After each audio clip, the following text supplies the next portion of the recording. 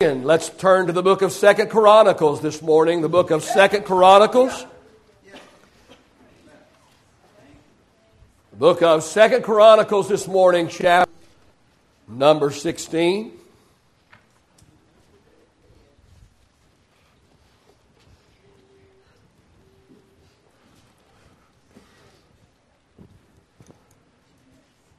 Are you there yet? 2 Chronicles chapter number 16 this morning.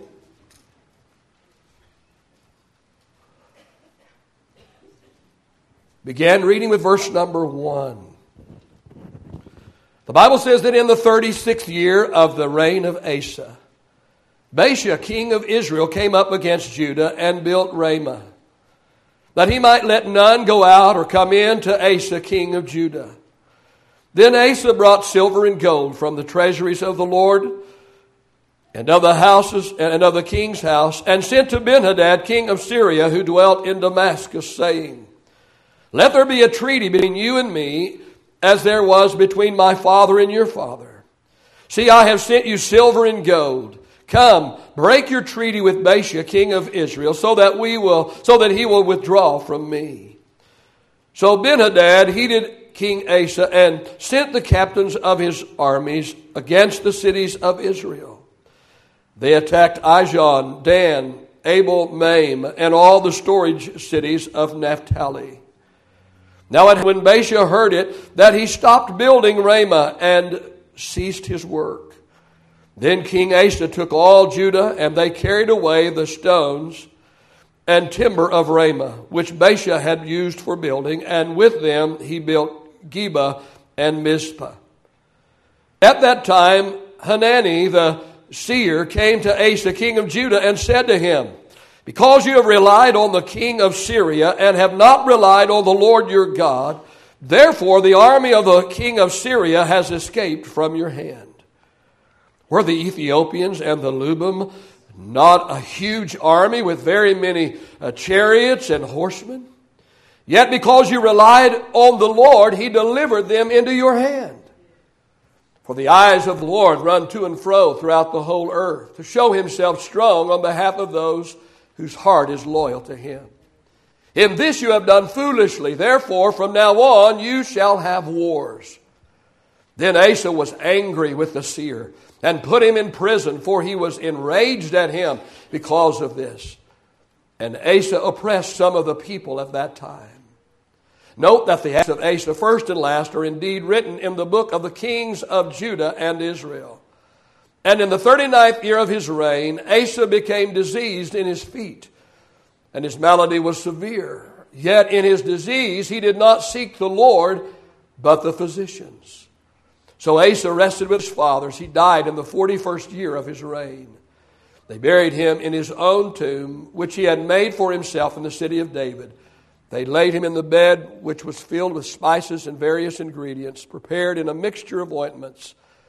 They made a very great burning for him. This morning I want to talk to you a few minutes about the fall of Asa.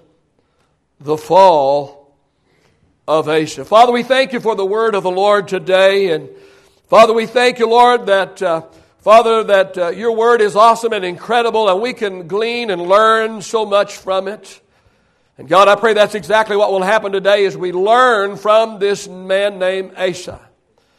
Lord, let your anointing be strong upon the man of God today. Give us ears to hear the word, and may we make application of the word that we received today. We ask these things in the name of the Lord Jesus Christ. And all of God's people said, Praise the Lord. King Asa began well, but he didn't end well. He did a lot of good things in his life. He did a lot better than most of the kings. And yet he faltered at the end. And friend, it's not enough to start out well, is it? It's not enough that we start out well. It's not enough that we do pretty well and do some good things along the way, but it's how we finish our race that's most important. I want us to look at this passage of Scripture this morning that we read and see what we can glean from it today. There are 6 things that I want to call your attention to concerning this story this morning. The first thing I want us to notice this morning is I want us to notice the adversity. Notice the adversity. Verse number 1 again. In the 36th year of the reign of Asa, Baasha, king of Israel, came up against Judah and built Ramah, that he might let none go out or come in to Asa, king of Judah. Because King Baasha, king of the 10 tribes of Israel, because he had led Israel into idolatry, because he had led Israel into worshiping false gods. And because that he did not want his people going to Jerusalem and worshiping the true and the living God, because of this, King Baasha built Ramah to stop his people from coming and going, stop his people from leaving his country and going into Judah. And so he built Ramah, a hill or a mountain that was well guarded, and they wouldn't allow anyone to come through and no one to leave or no one to come. Friend, this lets me know that Satan will go to great lengths to hinder us from worshiping our God. He will try anything and everything within his power to build walls between us and between God. He'll do everything that he possibly can to build walls of separation between us and God. And adversity is one of the methods that the devil uses in order to try and stop us from worshiping and stop us from loving and stop us from depending upon our God. You see, friend, adversity will either make you bitter or it'll make you better. Adversity, it will either turn you towards God or it will turn you away from God. And nobody is exempt from adversity. Job chapter 14 and verse 1 tells us that man is full of days and full of trouble. And so we all have our adversity. We all have our problems. We all have our difficulties. Difficult things happen in all of our lives. 1 Peter chapter 4 and verse 12 says, do not be surprised at the fiery trials that you are going through. And don't let that cause to be a surprise to you. Just understand that there's going to be fiery trials. Understand there's going to be adversity. Understand there's going to be difficulties and problems along the way. Don't be surprised, Peter said, about the fiery trial that you're going through, as if some stranger out of the ordinary thing happened to you. You see, Satan will see to it that we have more than our share of adversity. He'll send sickness and he'll send calamity and he'll send difficulty. He'll rain upon our parade quite often. We just need to understand and know that it's going to happen. He's going to use adversity, and his hope is that he can stop us. He can build a wall of separation and separate us and keep us from our God.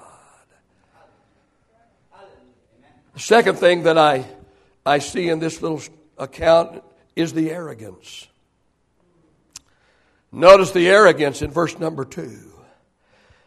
Then Asa brought silver and gold from the treasuries of the house of the Lord and of the king's house, and he sent to Ben-Hadad, king of Syria, who dwelt in Damascus. Asa takes matters into his own hands. He takes money from the treasury of the Lord, and he uses the money from the house of God. He uses the money that is the Lord's money, and he uses the Lord's money and tries to fix his own problem. Well, I could get in a lot of trouble right here. I'll just get in a little trouble this morning. And how often have I seen this? How often have I seen this time and time again? I have witnessed people take God's money, take money that belongs to God and use it for their own purpose and use it for their own use. Why is it this morning that when people have a financial problem, the first thing they do is take God's money? That's the first thing they do, is take God's money. That which is holy, that which is sanctified, that which is set apart for the work of the Lord, but they take God's money and use it to solve their own personal problem. Reminds me of a little boy on his way to Sunday school. His mama gave him 2 quarters. And his mama said to him, son, here's 2 quarters, and 1 quarter is for God. 1 quarter is for the offering, and 1 quarter is for you to put in the candy machine. And the little boy was walking along with the 2 quarters in his hands and playing with the quarters, and one of the quarters fell out of his hand and it rolled away and it ran down into a drain and it was lost. And the little boy looked down at the 1 quarter that he had in his hand and he said, "Oh no, Jesus, there with your quarter."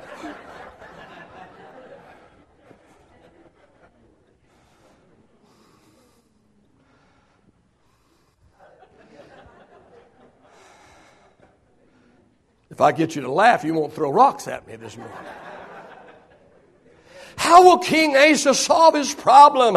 Oh, he takes matters into his own hands. I can solve the problem, he says to himself. And then he takes money from the Lord's treasury and he uses it to bribe a pagan king. Ah, what arrogance. What arrogance. How arrogant. And yet, friend, how arrogant are we when we take matters into our own hands and try and solve our own problems? And how arrogant are we to think that we can take the money, amen, that belongs to God, the money that is holy, the money that is separated, the money that is dedicated for the work of the Lord. How arrogant are we to take that money and use it upon ourselves? Moving right along this morning. At least that was at the first part of the message. The third thing I see in this story this morning is the alliance. Notice the alliance, verses 3 through 5. He says, "Let there be a treaty between you and me, as there was between my father and your father. See, I have sent you silver and gold. Come, break your treaty with Baasha, king of Israel, so that he will withdraw from me." So Ben-Hadad heeded King Asa and sent the captains of his armies against the cities of Israel. They attacked Ijon, Dan, Abel, Maim, and all the storied cities of Naphtali. And it happened when Baasha heard it that he stopped building Ramah and ceased his work. Asa bribes King Ben-Hadad. Ben-Hadad, because of the bribe, will break his treaty with King Baasha, and he will turn on him and will attack him and drive him back so that nothing will prohibit the Israelites from coming to Judah and worship. Here's the problem. Ben-Hadad was a heathen king. Asa joins hands with a heathen king. Let me ask you this morning, why do we use the methods of the world instead of the methods of God? Ben-Hadad accepts Asa's bribe. Of course he does. Sure he does. That's what the world does. That's what the world does. That's how they act. The world's method is to sell out to the highest bidder. The world doesn't have any morals. The world doesn't have any integrity. The world doesn't have any character. What about us? Do we have any morals? Are we any different from the world? Are we for sale? Is there any difference between us and the world? Is there any difference in the way we do business and the way that the world does business? What do you do when you are called upon to compromise your convictions? Does the end result justify the means? Is profit the bottom line for you? Or do you have some integrity? Do you have some character about you? Friend, have you made an alliance with the world? Have you sold out? Do you use God's methods? Are you like the world and you use the methods of the world? Wow. The fourth thing that I see in this story is the admonishment. Found in verses 7 through 9. At that time, Hanani, the seer or the prophet, came to Asa, king of Judah, and said to him, "Because you have relied on the king of Syria, and you have not relied on the Lord your God, therefore the army of the king of Syria has escaped from your hand." And he asked him the question, "Were the Ethiopians and the Lubim not a huge army with very many chariots and horsemen? Yet because you relied on the Lord, he delivered them into your hand. The eyes of the Lord are running to and fro throughout the whole earth to show himself strong on behalf of those whose heart is loyal to him.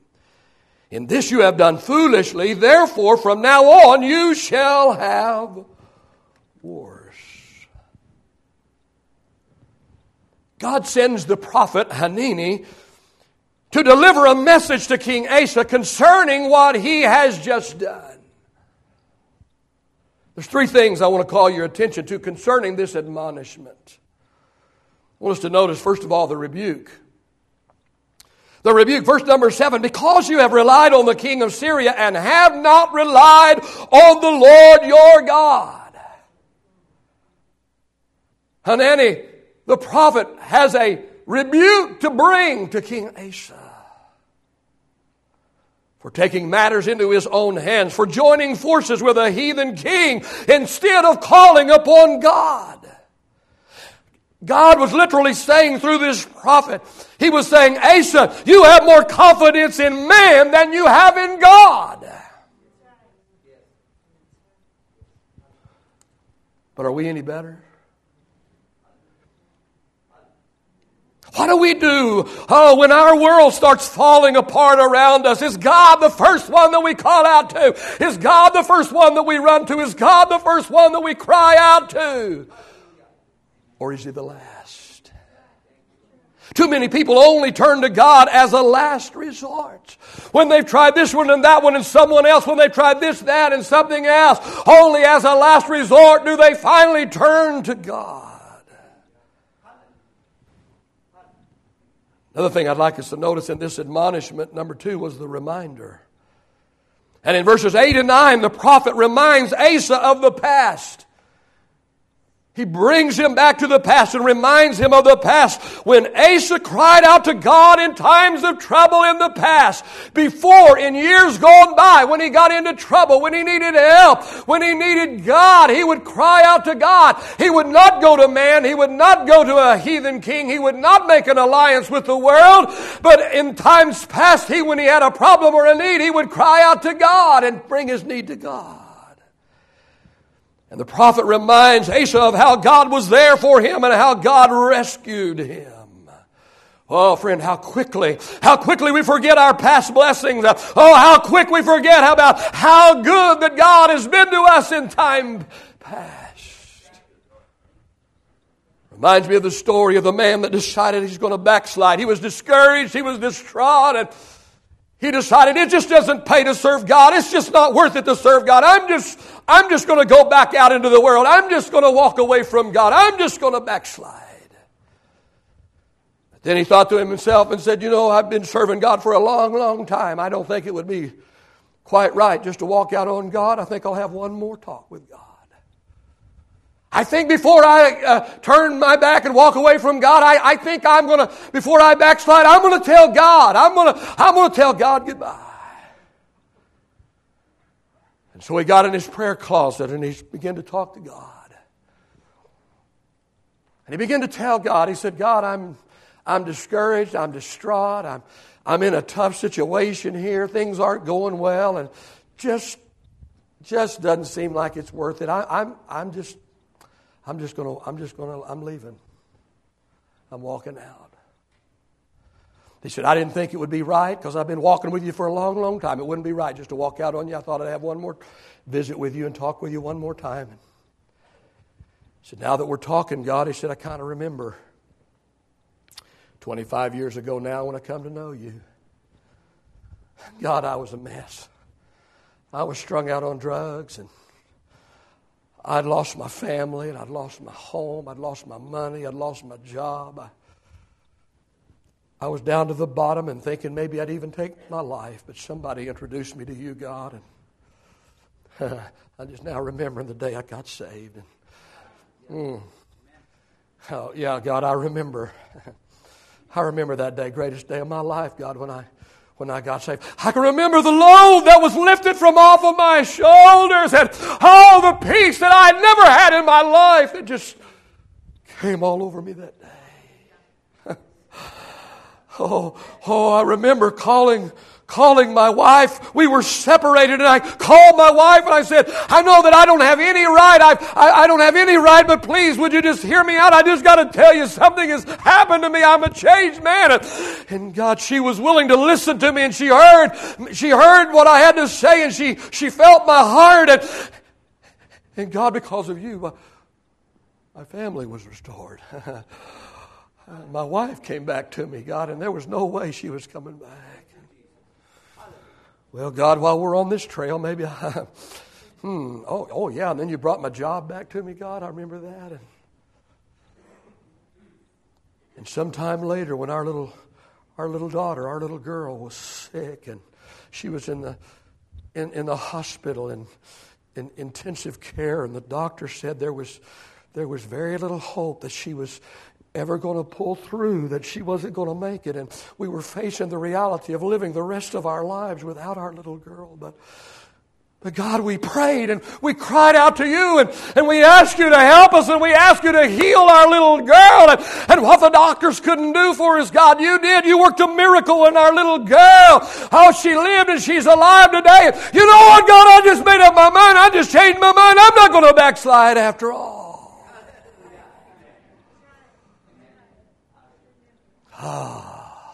The psalmist said in Psalm 103, verse 2 through 5, oh, let all that I am praise the Lord. May I never forget the good things He does for me. Oh, He forgives all of my sin, and He heals all of my disease, and He redeems me from death, and He crowns me with love and tender mercy, and He fills my life with good things. Every once in a while, we just need to remind ourselves of the goodness of God. Amen, and what God has done for us in the past.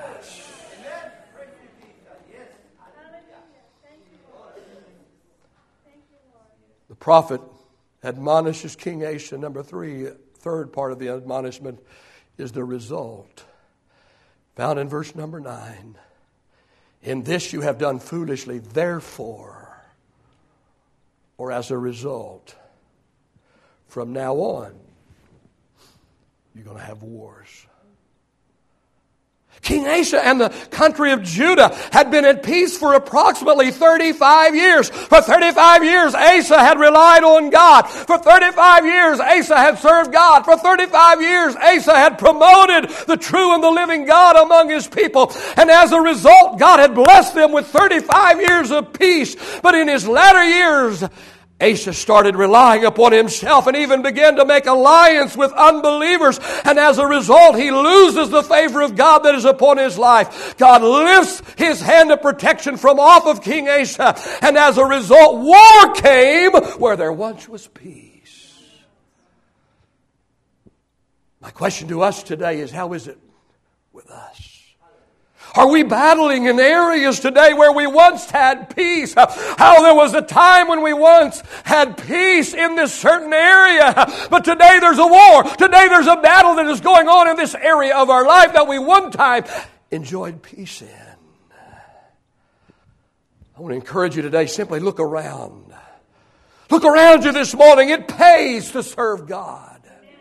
It pays to serve God. People who wholeheartedly serve God with their whole heart and with everything they have within them. People who are genuinely, truly lovers of God are blessed people.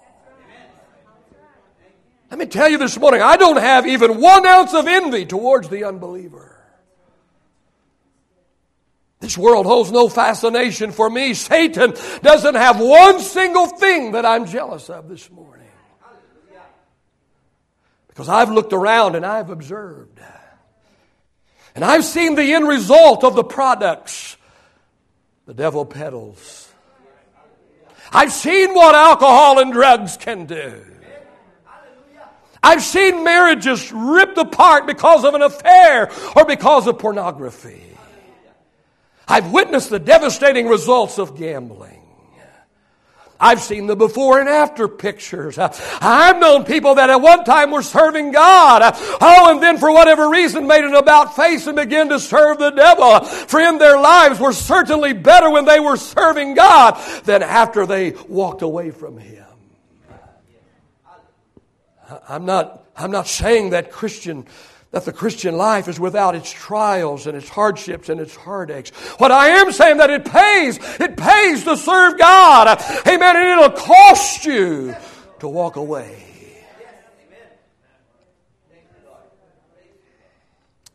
The fifth thing that I see in this little account is found in verse number 10, and it's the agitation.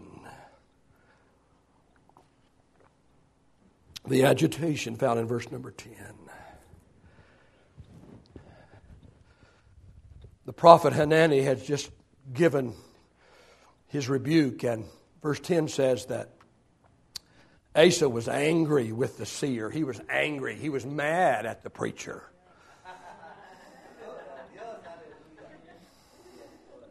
I'm in good company.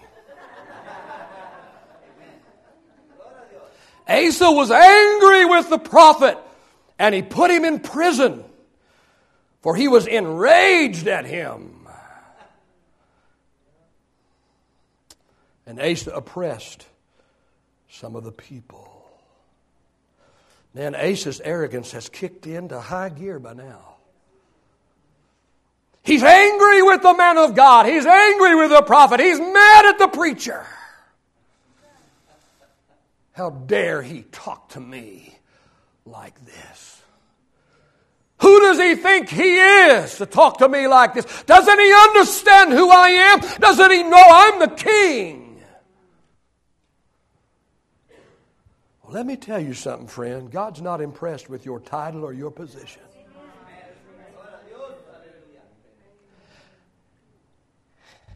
He's not impressed with how important that you think you are. And friend, how often do we reject the message that God is trying to get to us through His messengers? As sweet as I am,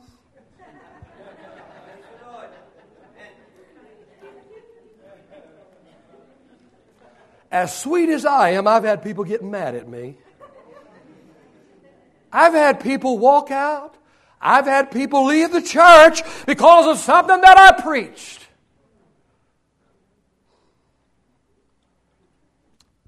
I'm again in good company. Paul asked the Galatians in Galatians 4 and 16. He said, "Have I become your enemy because I tell you the truth?"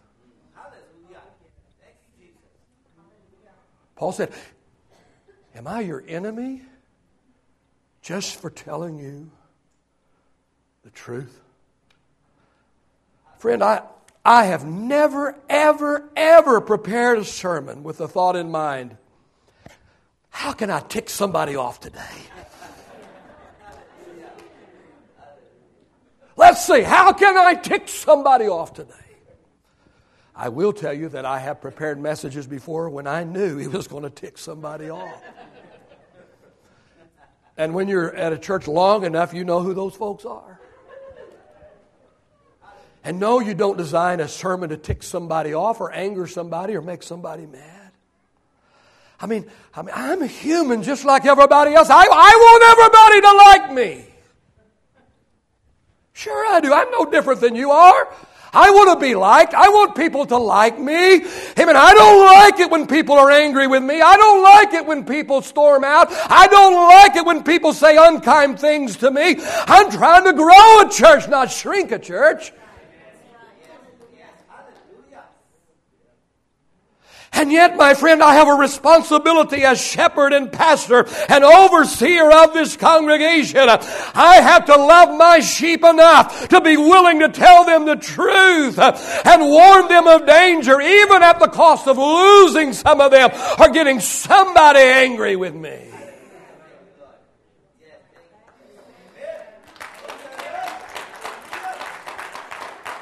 You see, I've got somebody else to answer to. I don't say this arrogantly this morning, but I don't answer to you. I don't answer to you this morning, but I do answer to God. And as a man of God, I'm going to be held to a much higher standard than you will be. And friend, when I stand before the judgment seat of God, I want to stand there with a clear conscience. I don't want Him to say to me, "Why didn't you tell those people the truth? Why were you always pussyfooting around and skirting the issue and being politically correct?"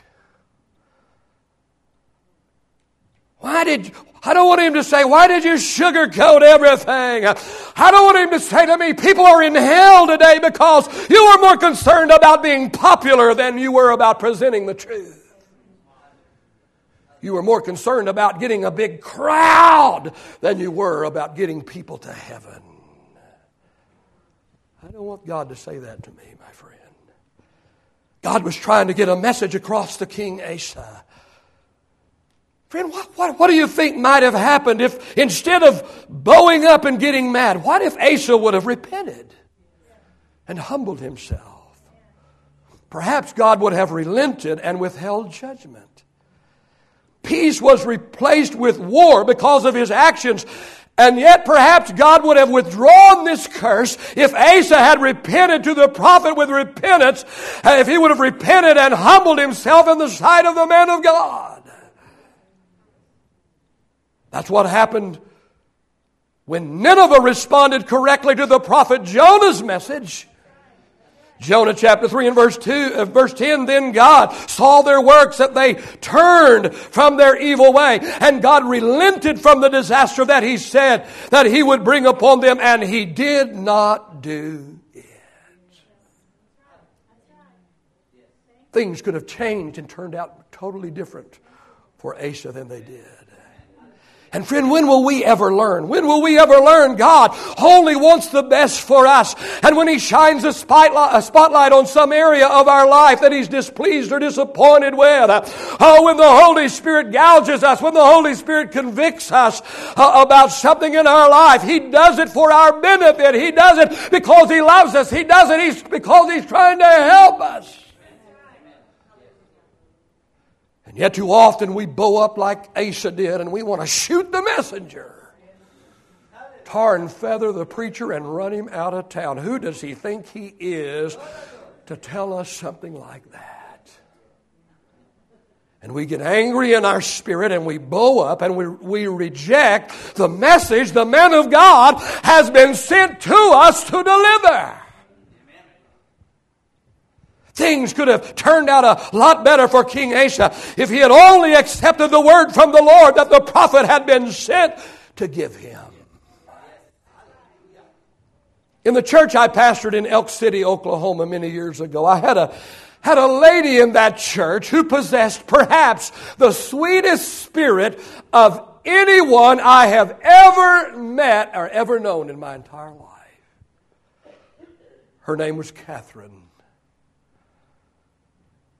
And I'll never forget, she said a lot of things. Every time her mouth opened, wisdom fell out. But I'll never forget one thing that she always loved to say. She would say, when I go to church, she said, I always carry a rake and not a shovel. She said, I carry a rake with me because when my pastor is preaching, I want to rake in everything that he has to say. I don't carry a shovel to toss it back over my shoulder to someone else. Friend, it's arrogance when we sit in church and we say to ourselves, I wonder who this is for.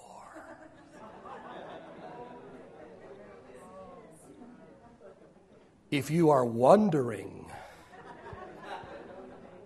it's probably for you.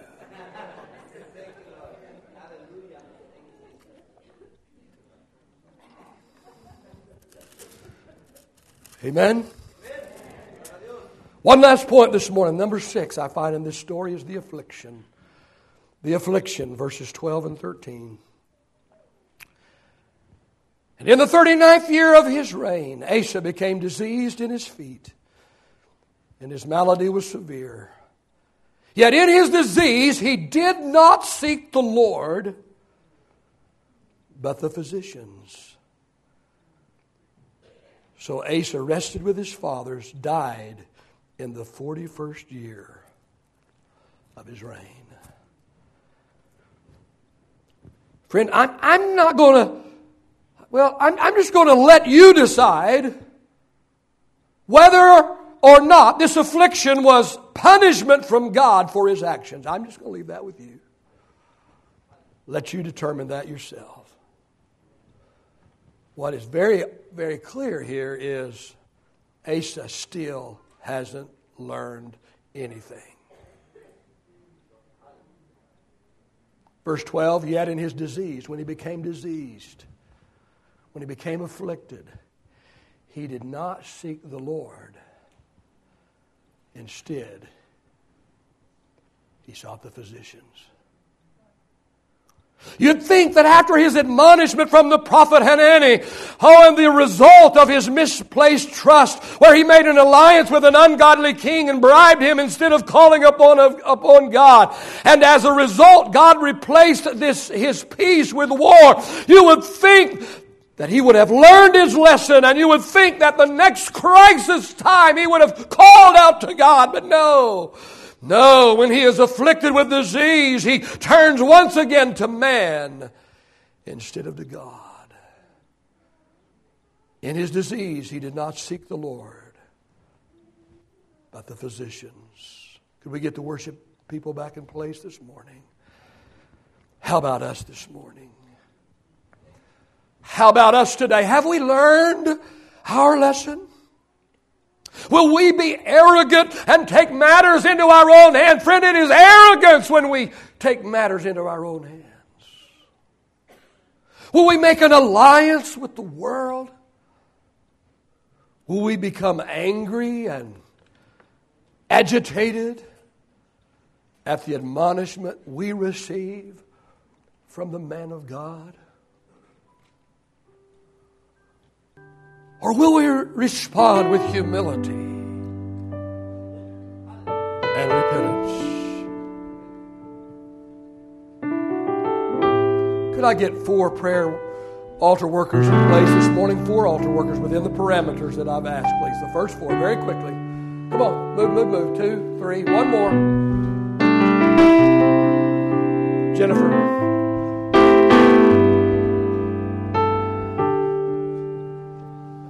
Friend, we can learn much from King Asa. He began well. He did some good things. He was one of the better kings. But he didn't end well. How sad, my friend, is it to start out well and do well for a while and do some good things along the way, but at the end to blow it, to drop the ball, to mess up.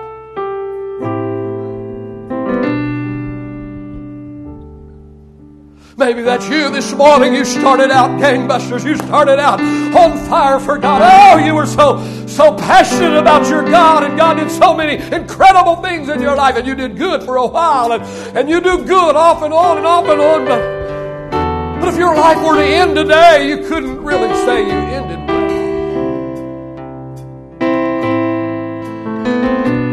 well. Well, friend, you cannot go back and start all over, but you can begin from right here today. You cannot have a new beginning, but you can change the ending today.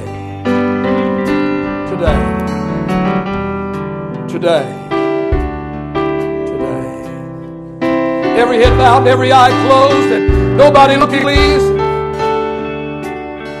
Those on the platform have their heads bowed, their eyes closed as well. It's just between you and God today. This is a private matter. First of all, this morning, if you're not 100% sure of your salvation, if you were to die in the next 5 minutes, you're not 100% sure that you'd go to heaven. You want to change that today. You want to make 100% for sure, for certain, that you're saved and ready to meet your God. If I've described you today, you're not sure, but you want to be sure. Lift your hand this morning, lift it high. I'm not going to single you out. I'm not going to call you to the front. I'm not going to embarrass you. I'm not going to make you do anything on your own this morning, but I'm going to help you this morning get things right and get you ready to meet God. Anyone in this room this morning, I'm not 100% sure of my salvation. I want that assurance today.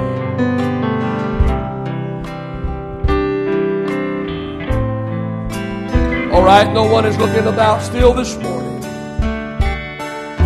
I wonder how many in this room this morning would say, Pastor, I don't think I'm quite as passionate about God as I one time was. I started out really, really well, and I've done some good things along the way, but wow, if I were to die right now, it wouldn't be the greatest ending. I want to change that today. I want to draw the line in the sand. I want to change that today. I can't go back and get a new beginning, but I can start from right here and I can change the ending. I want to finish strong in my life. If I finished right now, I wouldn't finish strong, but I'm going to change that today. I'm going to make some changes in my life so that I can finish strong. If I described you, can I see your hand all over this room this morning, please? All over this room. Thank you, sir. God bless you. How many others this morning? How many others today? Wow, we've got a lot of really sold out, radical, committed Christians here today, evidently, and that's great. Hallelujah. I want everyone to stand this morning.